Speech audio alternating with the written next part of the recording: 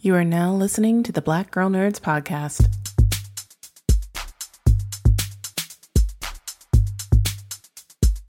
Five, six, seven, eight. Holla boys and girls, it's the BGN. Coming from the Marvel world to the DC friends. All the way from Hollywood to the PCN. She defends everyone from sleazy men. Won't apologize for spitting Shonda rhymes. The space that we make is never colonized. We're talking games and movies and actors. Better shake your booties for Black Girl Nerds. Better shake your booties for Black Girl Nerds. Yeah, better shake your booties for Black Girl Nerds. Ha. Better shake your booties for Black Girl Nerds.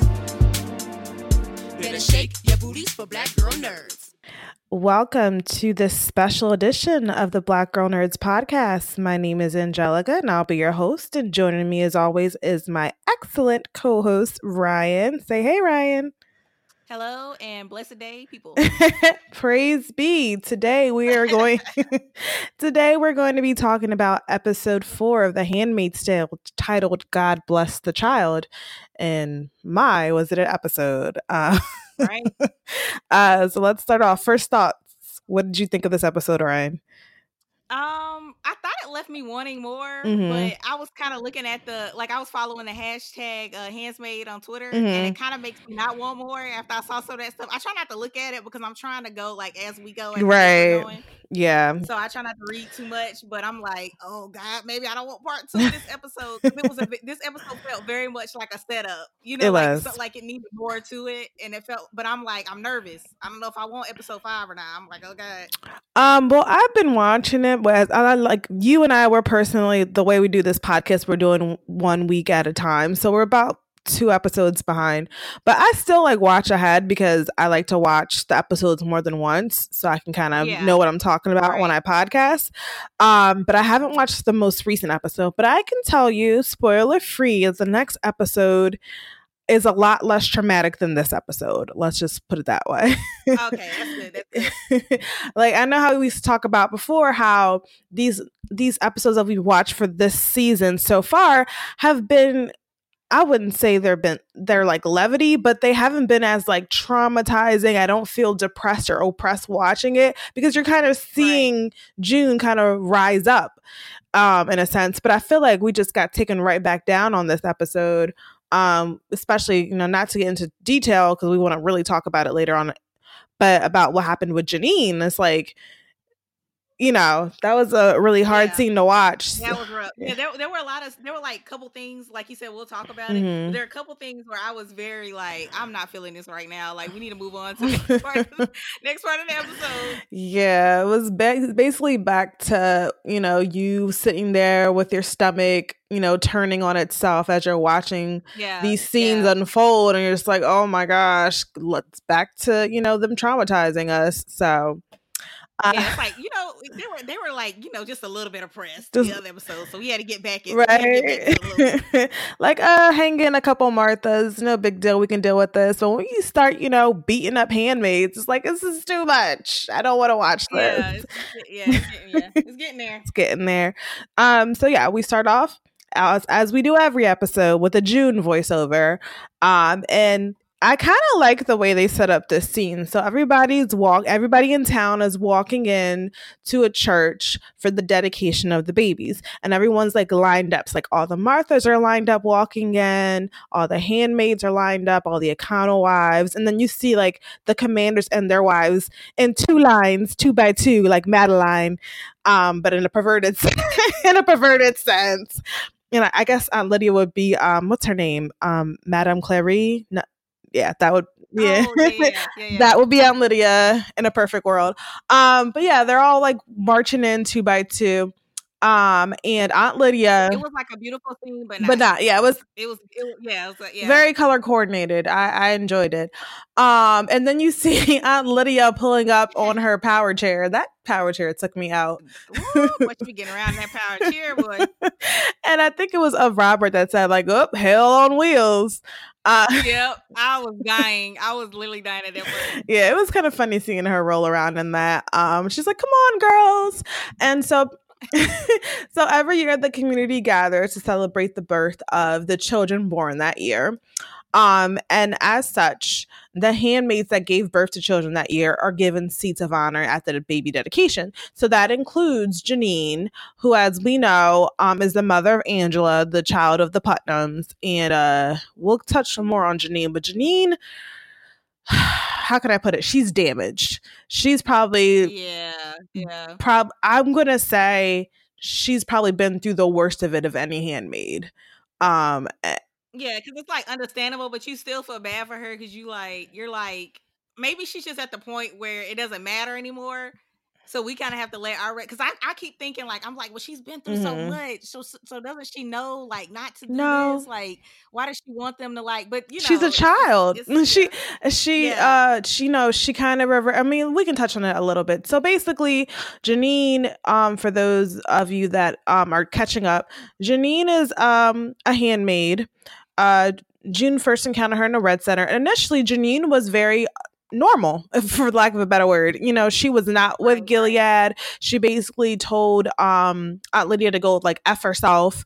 So as a result of that, Janine's right eye got taken. So that was the beginning of her breaking down. And then when they were in the Red Center, she was made to confess her sins. And apparently her big sin was she was describing being gang raped in college. So in our world, you know, if that happens to someone, you're there to comfort them, you're there to support them. But in this world, she's basically blamed for being a Jezebel, for, you know, seducing these men. And, you know, it's her fault that this happened to her. So that was kind of the beginning of her breakdown. We also learned that she had a son that was taken for her when Gilead came into power. So Janine's already been through so much. She's been traumatized. Then she went on to have a child with a child for the Warrens, which was taken away from her. And at one point, she escaped with her child and tried to commit suicide. Luckily, June was able to talk her down, took the baby. But then, you know, Janine was like, nah, F this. And she jumped off that bridge, but she survived. It wasn't high enough. It wasn't high enough. And then as a result of that, she was sentenced to death. And she was basically going to be stoned to death by the fellow handmaids, which I love about Gilead. They if a handmaid commits a crime, the other handmaids punish her. Because you know that makes sense. Right? Total sense. It's kind of a way to keep each other down. So who was it? Of Glenn number 2 refused to stone her. And so as a result, her tongue was taken out. But anyways, basically, because they refused to stone her to death, that's when the handmaids were put through that whole fake hanging, and Janine was sent to the colonies. But after Of Glenn number 2 blew up the Red Center, they were short on handmaids. So Janine was brought back. I'm like, you guys come back. You know, we forgive you. So Janine was brought back. So this is where we find Janine. So Janine is, you know, she had Angela, so she's given a place of honor. Sorry for the I guess the rant, but I just wanted to explain, you know, why Janine is who she is. She's in a very childlike state. She's traumatized. She suffered a mental breakdown. She's not thinking like an adult. So all the decisions she makes are based off impulse, like a child would. So she's given a place of honor at the dedication. So is June, because June had Nicole. And then we find out that Of Matthew also had a child. And she's given a place of honor. So and then June asked her, like, oh, you had a kid? And she's like, I had 3. And I'm so blessed to have them. And that's what my thought was in that whole scene. So during that voiceover, June was actually looking around trying to figure out who to recruit for the resistance. So, you know, Of Matthew is a hard nut to crack, you know, a tough cookie. But this does present a weak point for her. She, you know, appears to be very thankful and very blessed to have children for these commanders. But any person knows that when a woman gives birth to 3 children and has to give them away, that's going to affect you. So this might be like a little chink in, you know, in the chain there. Maybe that's something for June to grasp onto, and maybe Of Matthew can come over to the other side. I don't know. And I did see some face here, Angelica. You saw some face? I think we caught her, Of Matthew. I think we caught her, like, you know, like you're saying. Thinking about it a little bit. Like, I don't think she's gonna be. Yeah, I think the front is a little bit. I think it Mhm. came down a little bit when you see like all the kids come in. I think it came down a Right. little bit. And when they see the babies, and June's like, oh, they're so beautiful. And she goes like, oh, they're all beautiful, and we're so blessed to have them. And it's like, come on, girl, come on to the other side. I know it's hard. I saw that side eye. No, I saw that side eye she was giving June. I see something was there a little bit, but she tried to cover it up by saying, "Oh, no." I was like, Don't do it. So they're all in there at the baby dedication. I've been to several of them. If you were to take away the color code, and as June said it, it takes a village to raise a child, and machine guns. Take all that away. This was your church. Your church dedication. I've been to several of them where you line up all the babies in the front of the congregation. You dedicate them to God. I wouldn't call it a baptism. It's a little different. It's a dedication, but we also get a glimpse of that. So, as she's sitting through this dedication, she kind of flashes back to when Hannah had her baptism. And I think it was a funny scene because we have Luke and June. So they're this couple that basically started out of an affair, and they have Hannah. And then you have, Moira, that's like a whole lesbian in the church. And then you have, you have June's mom, played by what's her name? Cherry. I can't think of her last name, but I know her first name is Cherry. And she's like this super left, super like, burned her bra, pro-woman feminist. They just don't belong in a Catholic church. Right. And what it comes down to, and the mom even says like, you cannot let religion control your choices. Why are we here? And it's kind of prophetic what she says, because religion is what caused Gilead, not I wouldn't say not belief, not faith, but organized religion. Fanatics created this new world. And so she kind of reflects on Hannah's baptism. And then, as she's looking around, she spots Fred Waterford, and she notices that Serena isn't sitting with him. Like, it's very clear there's an empty seat there. And June says something pretty interesting. She says, essentially, I vowed to feel hatred for this man, but I don't feel it. I don't know really what to call this feeling. I know it's not love, but it's something. And that's a very interesting choice, considering what she's been through with Fred. Yeah, I was not with that choice at all. I didn't understand that at all. I was like, what? Like, I can understand if... I don't know. Okay. I'm going to let you take it, Angela. Yeah, I'm going to get into it. So I feel it's almost like Stockholm Syndrome. Even though he's her oppressor, he's protected her all along. So I think in many ways she hates him, but I do think she has a love for him. Some type of small part of her heart may love this man, if only for the fact that he's just kept her safe this entire time. So that's why she's probably conflicted by saying, I want to hate him, but I can't. Right. And in that kind of society, that's kind of right. the most you can hope for. Right exactly. So I think that's why she says what she says. So basically, the babies are being dedicated, and then they kind of give a shout out to Nicole. They pray for her safe return, and they pray that she's safe, and that she's in a good place. And on that, June agrees. She says amen, which amen essentially is saying you're in agreement. She wants her. She knows her daughter's safe. But she didn't really get confirmation. She was told by a handmaid that, Emily and Nicole had made it across the border. But I think at this point, she doesn't know that Nicole is with Luke. So all she can hope for is the safety of her child. So I thought that was an interesting scene. I liked how the interweaving, I love the flashbacks in this series just to see how things were. And I just love the dynamic between, June, her mom, saying inappropriate things in a Catholic church. I think she said something about like pedophile, like it was just inappropriate. But in the best way. I also like how she brought up how her mom, it's like, I feel like her mom kind of foreshadowed this whole society. Like in a way she might have been trying to give her stuff to be like, well, we have to stop it. Although she didn't really, obviously she wouldn't know all the intricacies and how it was going to come together. Because telling her about like, don't let religion control you. Like, I feel like she was dropping little nuggets all along. Like, hey, I see something that's about to happen. Yeah. Her mother, definitely, definitely. Now I have it. Cherry Jones. Her mother definitely foresaw that. And the last we know of her mother is that, clearly her name is Holly, and Nicole was actually originally named Holly. Clearly she's not someone that's going to conform to Gilead whatsoever. And I think she may have been, if correct me if I'm wrong, she may have been an abortion doctor. Like, she worked at a clinic and she performed abortions. So in the world of Gilead, that's a no-no. So she was sent to the colonies. So we don't know if her mother's alive or not. Usually you don't last very long in the colonies, and she was much older. So who knows? We don't know the fate of her mother, but she's been interwoven throughout the series. So maybe we'll see, Holly at the end of this. But yeah, it will be. Maybe she'll be part of a resistance. Who knows? Actually, I'm going to predict that. I feel like Holly is involved in some unwoman underground resistance out there somewhere. That's just my thoughts. Yep. All right, we're gonna see.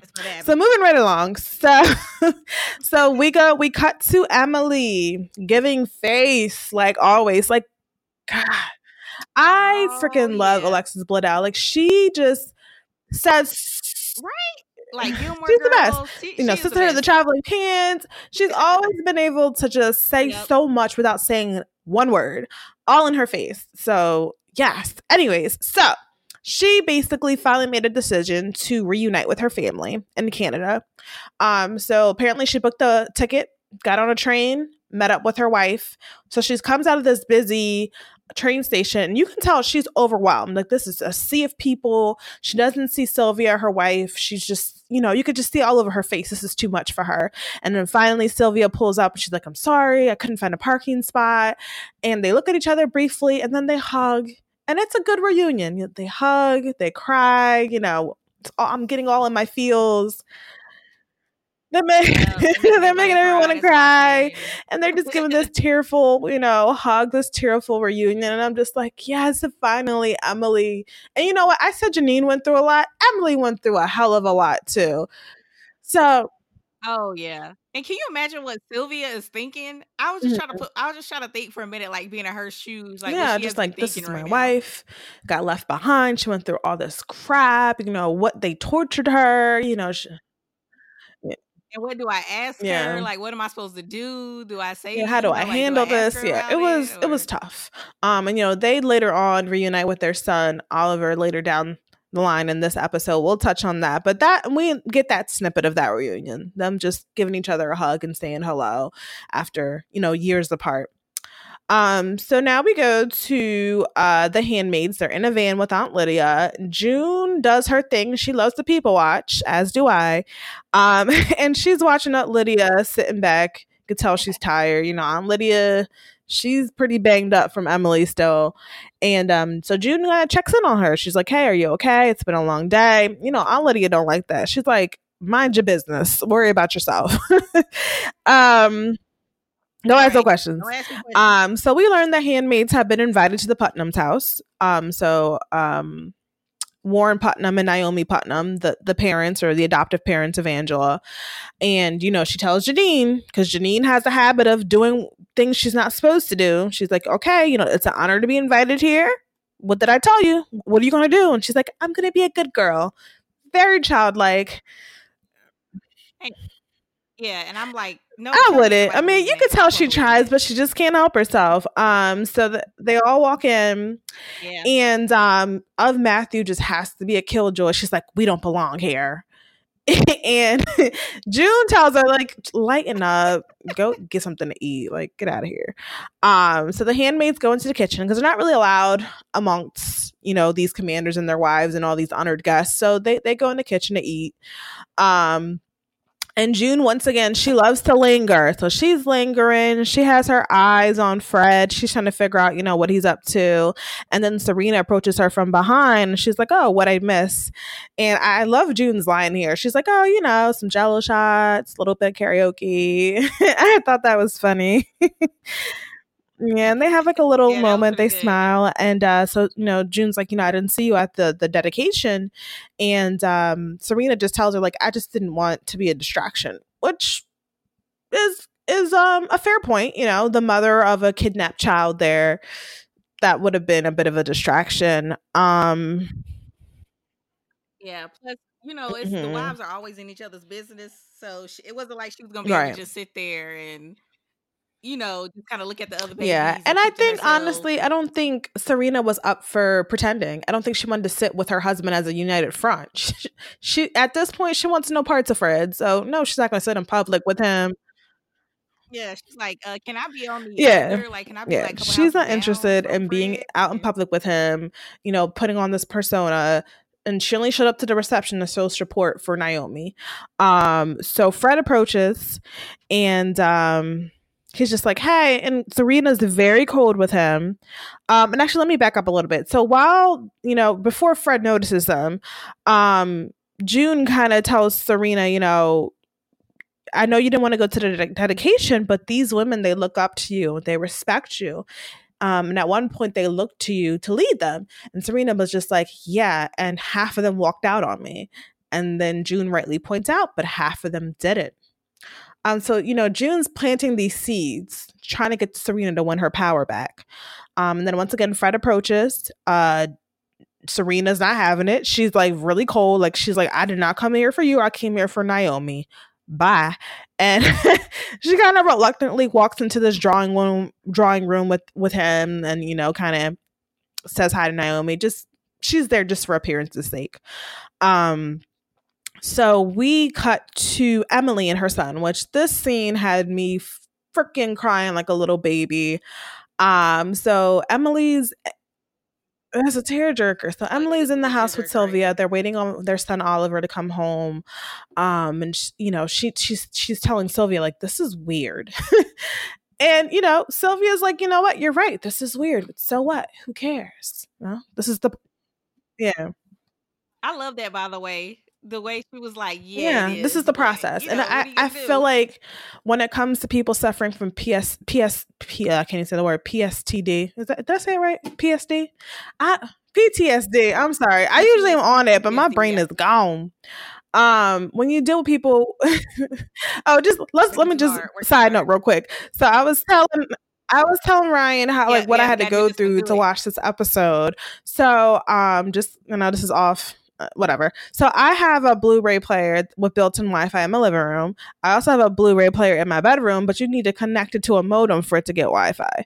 So I was like, okay, let me just catch up on my Handmaid's Tale. I go downstairs, turn on my Blu-ray player with the built-in Wi-Fi, click on my Hulu. This thing talking about Hulu is no longer supported. I'm like, what? How am I supposed to watch this episode? Like, I'm doing a podcast on this show and I can't even watch it. So my daughter, she has an Xbox One in her room. And I'm like, I had to kick her out. I was like, look, kid, I got to watch the show. You can go in my room. So I kicked my kid out of her bedroom so I could watch The Handmaid's Tale. And it felt so wrong. Like, I just did not feel right sitting in a... It's all right, that's y'all. dedication. Look, I'm saying, y'all, that's dedication. I'm just saying. The work we put in. You see the work? Yeah, it was, and the fact that I'm probably going to have to watch the rest of the season in this pink room with toys and stuff while they like oppress women. I don't know if I could do it. But anyways, I'm going to push through it. For you guys, and my poor child's gonna have to sit in my room, while I watch this crazy show. But back to the point at hand. So I love, little detour. We're gonna go back. We're driving back. So I just love how Sylvia is very understanding of Emily's situation. She's prepared us out for this. She's not overbearing. She's not pushing the issue. She's basically allowing Emily to come to things in her own time at her own pace. And I thought it was really sweet. It kind of broke my heart. But Emily asked Sylvia, she's like, does he remember me? And I was like, aw. And Sylvia, amazing as always, she takes Emily up to Oliver's room, and you can see all these pictures of Emily and Oliver together.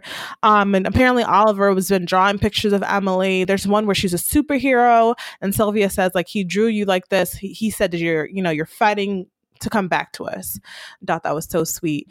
So as they're, looking throughout the room, Oliver comes in and he's just like, hi. And this is like the cutest little kid I ever did see in my life. Like, he was so cute. And then he was just like, hi. Yeah.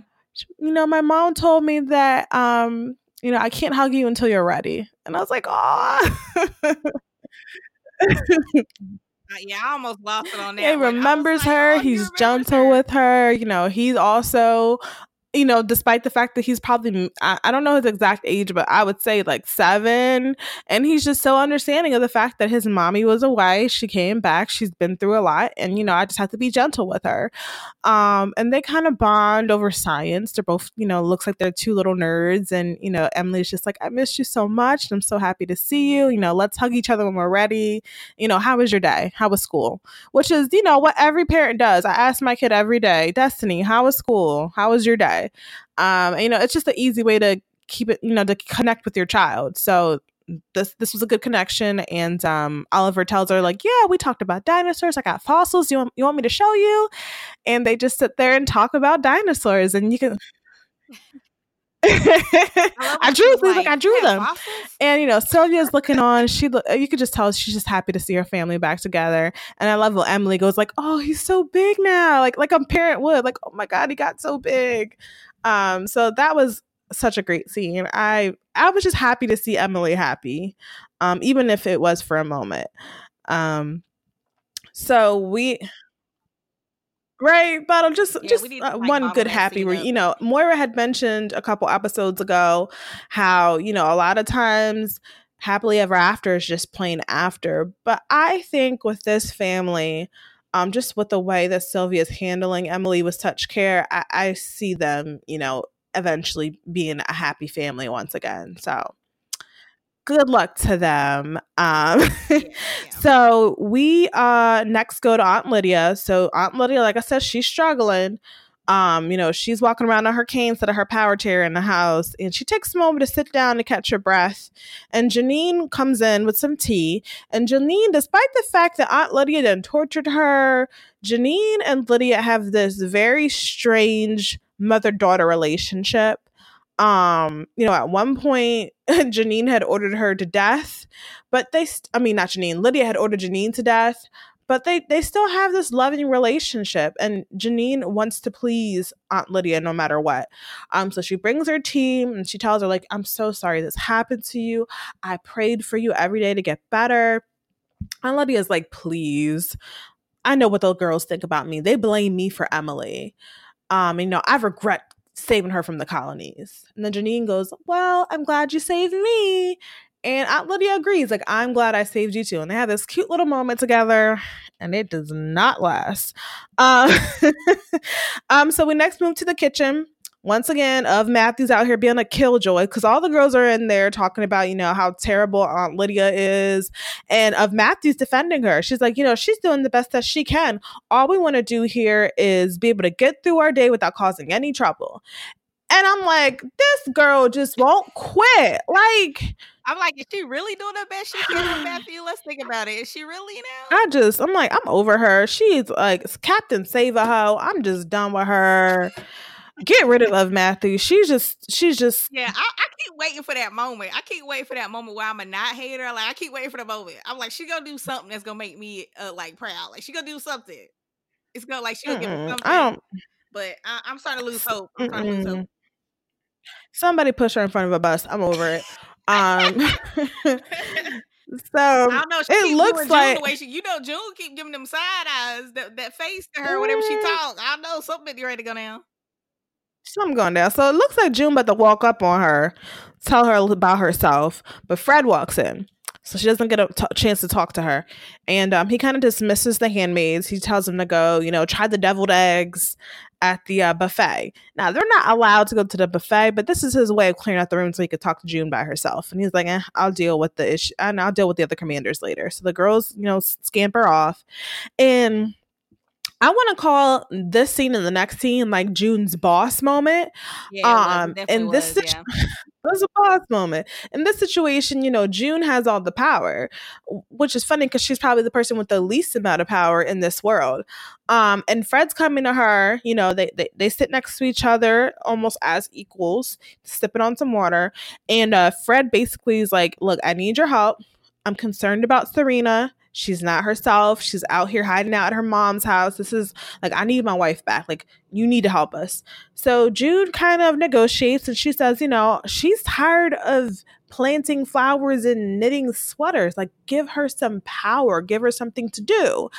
Of course, behind the scenes. And Fred's like, okay, well, if that's going to make things better, you know, tell her, let her know. So it's almost like June is the middleman here. You know, she's trying to close this deal. So Fred kind of gives her the terms, and June's like, okay, I will let her know and I will get back to you. So boss moves. And so the next scene, once again, another boss move. So Serena's having a smoke in this wonderfully beautiful indoor pool. I was like, okay, the Putnams have a really nice house. And so she's smoking. June walks in and kind of lays out the terms. She's like, you know, I talked to Fred and he wants you back. He's nothing without you. You know, he wants to reconcile. And I suggested to him that you get more freedom in your marriage. You know, because as his wife, you have influence, you have access, and you have power. Note, these are the three things that June needs to kind of take down the society. And she wants Serena to do what they did before. So basically, just to bump back to last season, when Ovglen blew up the new Red Center, a lot of the handmaids were killed and injured, and a lot of commanders were injured. Fred was one of them. So, but he still at the time was still running the show. So in his absence, Serena was actually running the show. She was writing out, you know, proposals and, you know, forging his signature. And he at some point allowed it. So, you know, June's trying to set up for Serena to do this again. And she has this great line. She says, wear the dress, pull the strings. Yeah, and I love that. Yeah. Love that line. And just kind of as a way to kind of seal the deal, they share a smoke.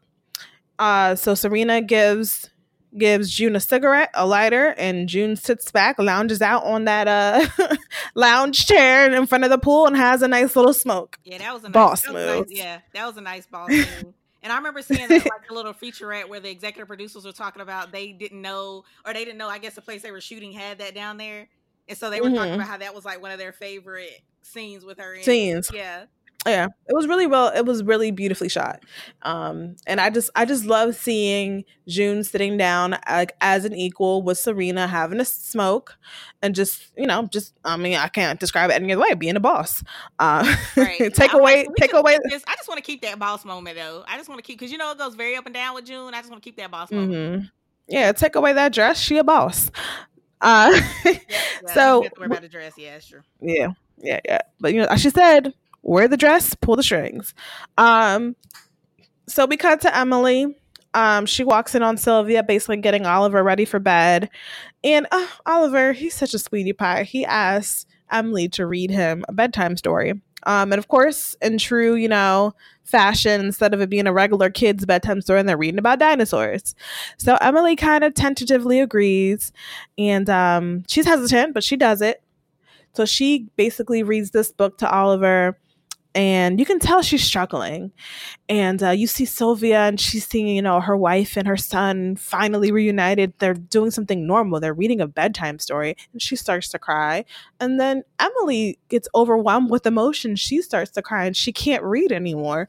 And Oliver, he's just so sweet. He's like, do you want me to read for you?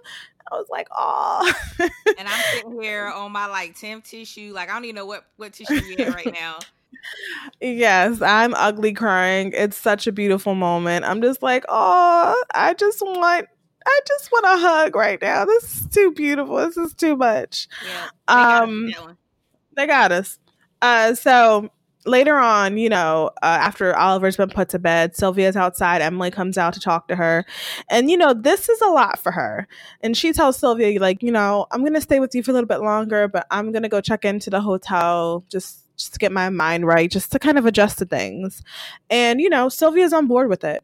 You know, as I said earlier, she's letting her do things at her own pace. And oftentimes people don't get that luxury. So I appreciate Sylvia essentially doing her research and just kind of letting Emily do things in her own time. So, you know. Yeah, I like how they kind of like I like how they kind of pull. They seem like they're kind of pulling away from each other because, like you said, they want to give the Tom the space. But then they'll have these cute little moments where they're like, "Well, I kind of don't, I kind of don't want to leave yet. I want to kind of hang out for a little bit." Yeah. It's give you that like happily ever after, like you were talking about earlier. You can see that happening for them. Yeah, eventually. Once Emily finally starts to heal, I'm sure they'll be fine. But, Sylvia's doing right by her, doing the right thing by just letting her breathe. And so we'll see how this family dynamic pans out for the rest of the season. But we next go to probably the most traumatic, I would say one of the most infamous scenes in this series. So they're all in the drawing room, the commanders, the wives, and they brought down Angela to see the guest. And the commanders are all chit-chatting amongst each other. And I think someone said something along the lines of smart girls are trouble. And I was like, this guy. Anyway, this guy. Yeah, I'm just like, typical. So Janine walks into the living room. At this point, no handmaids have crossed that threshold. Like, they're all in the vestibule, they're all in the kitchen. But Janine sees Angela and she zeroes in on her. So Janine crosses the threshold, walks into this drawing room, living room situation. And, June's like, no, Janine, come back. I was like cringing. I was cringing so hard. I was like, what is she doing? No, don't do it.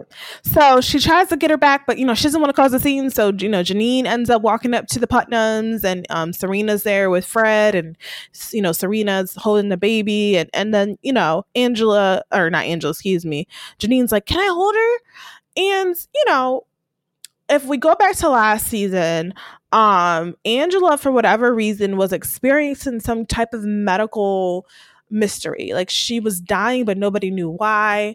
And eventually it turned out all she needed was her mom, her real mom. So, Janine bonded with her, took off her clothes, did some skin to skin contact. And by some miracle, Angela was better. So in a lot of ways, Naomi's very grateful to Janine for what she did. And even earlier in the episode, when the handmaids first arrive in the house, she says thank you, God bless you to June for saving Angela. But Janine also saved Angela, and she she says God bless you. So she's merciful today. She's like, you know what, God is merciful here. So she hands Angela over to Janine, and everyone's in the room's tense. Like, at this point, Aunt Lydia notices everyone's tense, like, oh my God, what's going to happen?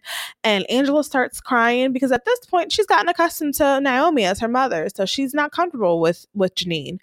She starts crying, and Janine is a good girl for once. And you're just like, okay, Janine hands over Angela. Like, I'm so thankful for you guys that, you're her parents, God bless you.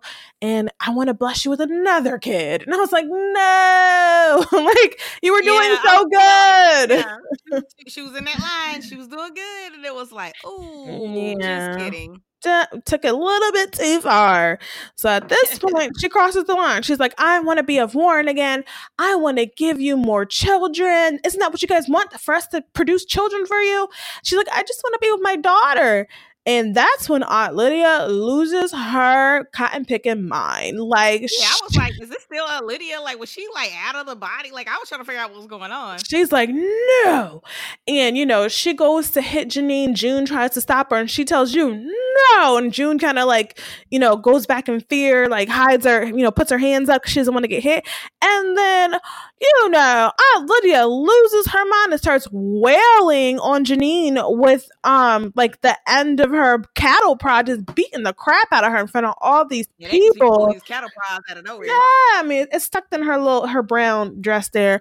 So she's beating the crap out of her. I'm like, she's supposed to be injured. How she got that swing like that? Like, what's going on? Yeah, I'm like, I don't know what kind of medicine they done gave her. She got about that shit real. I was like, what? That adrenaline is going. So everyone's watching in horror, and she's not letting up. She's calling Janine a stupid girl. Like, you can tell she's frustrated and she's just lost it. And at this point, June throws herself over top of Janine to stop Aunt Lydia from beating the life out of Janine. And she's just like, no. Like, it was kind of reminded me of Caesar and the Planet of the Apes when he's like, no. But I don't know, just weird association there. But she's, Aunt Lydia at this point is kind of snapped back to reality. she's looking. Yeah, it's like something to pull her out of because she clearly had lost her mind. I was like, she ain't even a Lydia right now. I don't know what she doing. She turned into a whole monster. And at this point, Aunt Lydia's always been very calculating. This is the first time you see her lose her cool, and it's in front of everybody. And this is how you know it's her position, because nobody except for June is doing anything. And the fact that they're all like, oh, you know, they have this look on their face like, okay, she's lost it, but they have this other look that it's like, well, am I supposed to do anything? You know, was it me that was doing something? Like, maybe I don't realize what she's doing because of her position. You know, anybody else, they're like, oh, you're kind of crazy. Let me pull you out, or I feel like she doesn't have the same, you know, like, it doesn't have the same response as like somebody else freaking out. Like, well, that too, and the fact that they were just all shocked. Like, I mean, if I see someone getting the crappy out of them, you either want to help or you just kind of stand back and watch it like, oh my God, is this really happening? So they're just all looking on horror, and clearly once everybody, you know, settles down and they take Janine off, you know, they're just looking at her. And Aunt Lydia is, for one, she's embarrassed. She's ashamed. You know, she's never lost her cool like this. And she tries to apologize. She can barely even talk. Like, she can't even get the words out. She just kind of just keeps and then she just walks out. She finds a quiet corner. She sits down. And for the first time, you kind of see this wall come down, and she starts crying, like sobbing hysterically, because not only for the fact that she lost control, but she lost control on Janine. And I think out of all the handmaids, like, as far as who she cares about, she loves Janine.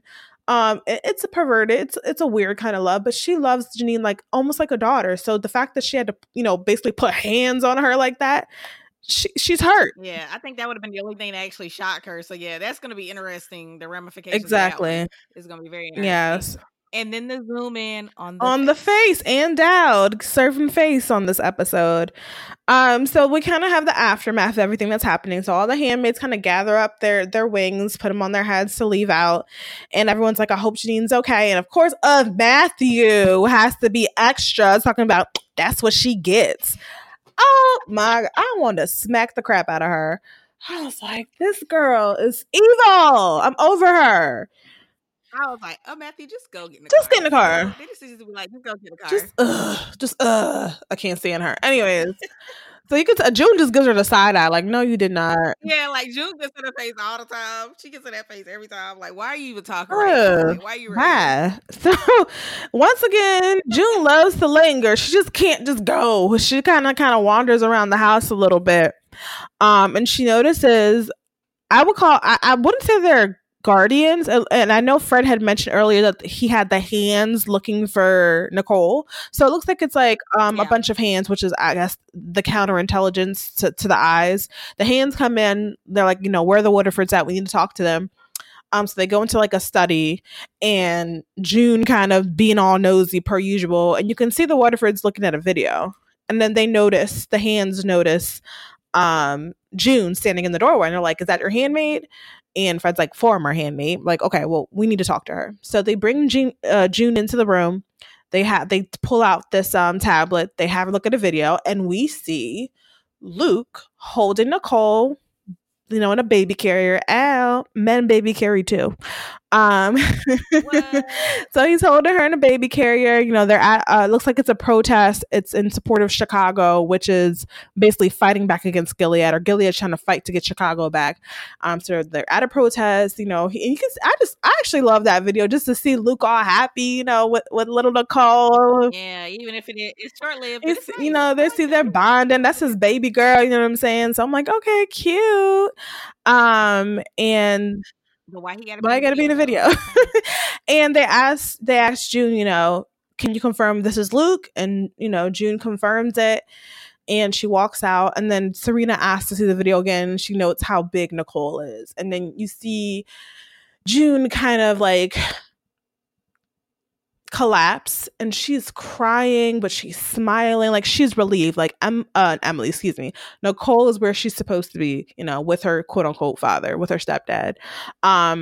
And you could see like she has hope finally.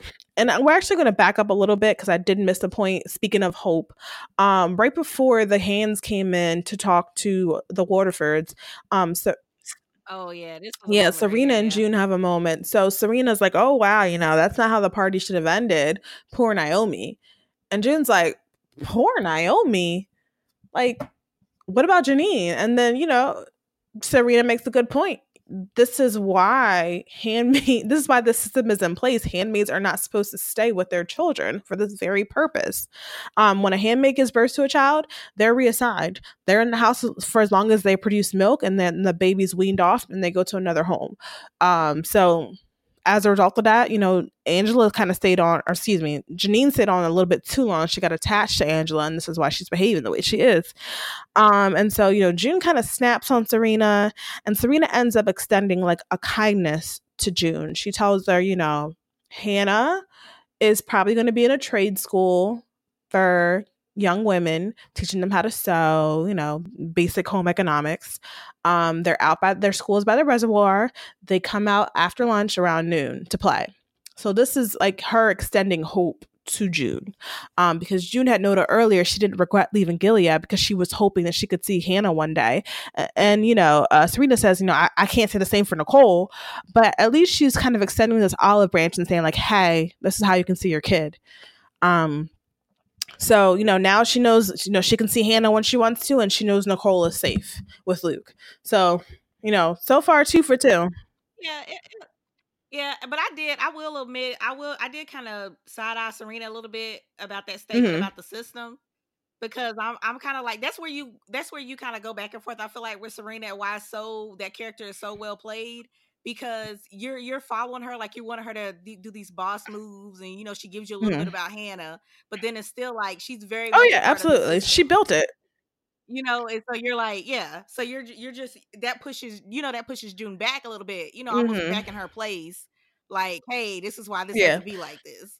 So you have that back and forth with Serena, which I think is like, again, very well played. Yeah. Serena built the system, and at the same time, she kind of trapped herself in the system. So it's like right, which is so interesting to me. I'm like, it's so crazy. It's a two-edged sword. So and then even after she tells her about Hannah, that's when she flashes back to the baptism of Hannah. And even though none of them in that group are actually religious in any way, Luke said, like, I love the fact that we did this. This was a way of thanking God for the gift of our child. And if you think about the climate pre-Gilead, right before they took power, the fertility rate in the States went all the way down, because when June gave birth to Hannah, she was like the only woman in the hospital giving birth. I don't know about you, but when I gave birth to Destiny, there's about 10 of us in that ward. So yeah, I just thought that, I don't have kids, but I just thought that was very odd when they actually had that scene play out, and then the girl that came and tried to take Hannah in the hospital. I thought that was I was like, so how does it get to that point where it's like you said, she was the only it was one? some type of environmental disaster that kind of caused the population to be infertile. So, that's why they went to this church. They went and got her baptized. And it was actually kind of ties very nicely, bookends this episode, with Luke and Moira going to a church to have Nicole baptized. And I was just like, aw. And they're a very odd set of godparents, and the priest is like, well, who are you guys to this baby? And then Luke's like, well, this is my wife's daughter, I'm not her father. And Moira's like, well, I'm her best friend, and she's back in Gilead. So the priest agrees. They baptize Nicole, and it's just such a cute moment, just seeing her godparents, seeing Luke and Moira hold her and kind of do the same thing they did with Hannah. And the episode ends on that note, on that happy, hopeful note. So that wraps up the episode. Yeah, I'm still thinking about that video. You're still thinking about that video? When the episode ends, I'm still thinking about that video. Because I'm like, every time, I don't know. I just don't like that video. I haven't seen, I'm staying with the flow where I haven't seen the next episode, but I'm like, that cannot be good. Yeah, the fact that they've confirmed who Luke is and where Nicole is, the fact that they have eyes everywhere, that's unsettling. Yeah, like they know him and have the look. Like before, they didn't have any of this stuff figured out. Like they knew she probably had a husband, and Nick saw him a little bit, but I don't know. The fact that they have this evidence now just really makes me scared for like everything that's Well, if important you to think June. about it, when the Waterfords visited Canada last season, Luke actually confronted Fred. He was out there with a picture. Yeah. Oh yeah, Yeah, I he was forgot. like, That's right. Yeah. So he's like building up a yeah, file yeah. on He was Luke. like, you raped my wife. Like, we gonna have some words. So Fred and Luke do not like each other. So it should be as it should As be. it should be, but one has more power than the other one, as long as they stay across the Yeah, borders. exactly. So yeah, it's next episode. It's basically Serena requests to see Nicole. So we'll see. It's called Unknown Caller. So we'll see, if Luke agrees to it. That should be interesting. But yeah, so we'll look forward to the next episode. And last week we talked about our roles in Gilead, what we would be if we were somehow trapped in this society. And we got a lot of responses on Twitter. So I'm going to touch on a few responses. Let me just pull it up. So just to break down the hierarchy, just real quick for you guys. So in The Handmaid's Tale, the hierarchy goes as follows. You have the commanders at the very top. Right next to them is their wife, slightly lower, but the wives are just are very powerful unto themselves. They're high class. Directly below them are the eyes, the secret police. Next to the eyes are the angels. Those are the soldiers that are actually fighting in the colonies in Chicago. They're also very respected. And then you have the guardians, which I would almost compare them to the National Reserve. They're on site. They're there to protect the people of Gilead, but they're not really fighting. They're just kind of enforcers. And then directly beneath them, we have the aunts, who are, outside of the wives, the most powerful women in this society. They are basically the enforcers as well. Beneath the aunts are the Marthas. The Marthas serve the commanders' homes, and beneath the Marthas are the handmaids, who, are the ones that procreate, have babies for these commanders. Directly beneath them are the Akana wives, who are, like I said, your normal women. They basically are Martha and handmaid, and their husbands are usually guardians, lower ranked men. And then we have the Jezebels, which are the legal prostitutes in Gilead. And finally, we have the unwomen. And they're the ones that are working in the colonies. Women who, are widows, are nuns, are just not conforming to Gilead, or women that were punished because they weren't following the rules. So that's the structure there. And here's some of the responses. So, Ryan said she would be a wife. I said I was trying to go boss lady. So Ryan said she looked good in blue. She'd be a wife. I said I would hope to be a wife because the men I date, they're all professionals. They all doing their thing. So hey, so maybe I might be able to be married to a high ranking man. I don't know. Perhaps Joanne the Scammer mode. Iconic. So hopefully, but I don't know. I probably, if they consider having a child out of wedlock as a sin, then I probably would be a handmaid. So I'm going. You got the blue-red uniform. Just make me an Akana wife. Just what I'm saying. Just I'm good with that. Marry me to like Nick. I'll be happy with that. Okay. I'm good with that. And then eventually, my husband can rise up, and then I can be a wife one day too. So that's the best case scenario for me. Make me an Akana wife so I can marry a guardian. He work his way up in the system. He could become a commander, and then I can be a wife. And there we go. So here's a few of the responses on Twitter. So Joyous One at Joy L. Ross, she says, none of them. I would hope I would have left this insane island well before this, like the day I went into work and was told all the women are fired and her jobs were given to a man just because he's a man, or the day my bank account was no longer accessible because I'm a woman. And she has a gif of Annalise Keating leaving out, that gift of her like looking at somebody and picking up her purse and just like, okay. Oh yeah, that was a good one. That was yeah. And then I totally agree. Yeah, if you just just leave. That's what we're talking about too. You can also get your pass to Canada. It's easier said than done. At this point, I'm sure, once Gilead started like killing cabinet members, killing the president, enforcing the fact that women can't hold jobs, can't have their own money. I'm sure they had a tight hold on the borders. It probably would have been really hard to get out. I'm just saying. Oh I yeah. mean, Oh yeah. Yeah, you would have had to pull that Emily. You would have get that Emily fired. to get right? up out of Yeah. there, but Or I mean, luckily, like look at what happened with Sylvia and Emily. It was hard for them to get out, and the only reason why Sylvia got out is because she's a Canadian citizen. That's the only reason why she left. right. Yeah, I was like, boy, that episode. She was so lucky to get out. Man. And so, and it's kind of like compare it to Nazi Germany. A lot of people were like, okay, well, once they put in those restrictions for the Jews, it was hard, but it wasn't too bad, like we could deal with this. And, people decided to wait it out, see if it got worse. And it got worse. And when it got worse, they couldn't get out. They were stuck. Yeah. That waiting period, like you need to bypass that whole waiting period. Is what happened with the whole Gilead situation. Yeah, so either you kind of saw things ahead of time, even before, either you just happened to be lucky and you saw things ahead of time and you left out. Like, I mean, like, I always got to bring it back to Game of Thrones. A Targaryen had a vision that there would be a great doom, and they left. And 5 years later, the Doom of Valyria happened. So unless you have a premonition in mind, it might be hard for you to flee, but some people got out. So we'll leave it at that. So let me look at a couple of other responses. Hi Sadidi at H Sadidi said, I'm black, so they shipped me off to Africa. Sis, she don't want that up. See, I get her though. See, she don't want the Matthew. Yeah, you don't want to be with Matthew, but sis, they don't care about your color in Gilead. As long as you can make babies, you gonna be there. Yeah. Ain't no going back to Africa. Unless you can somehow make it out, they ain't shipping you back. You gotta escape for that.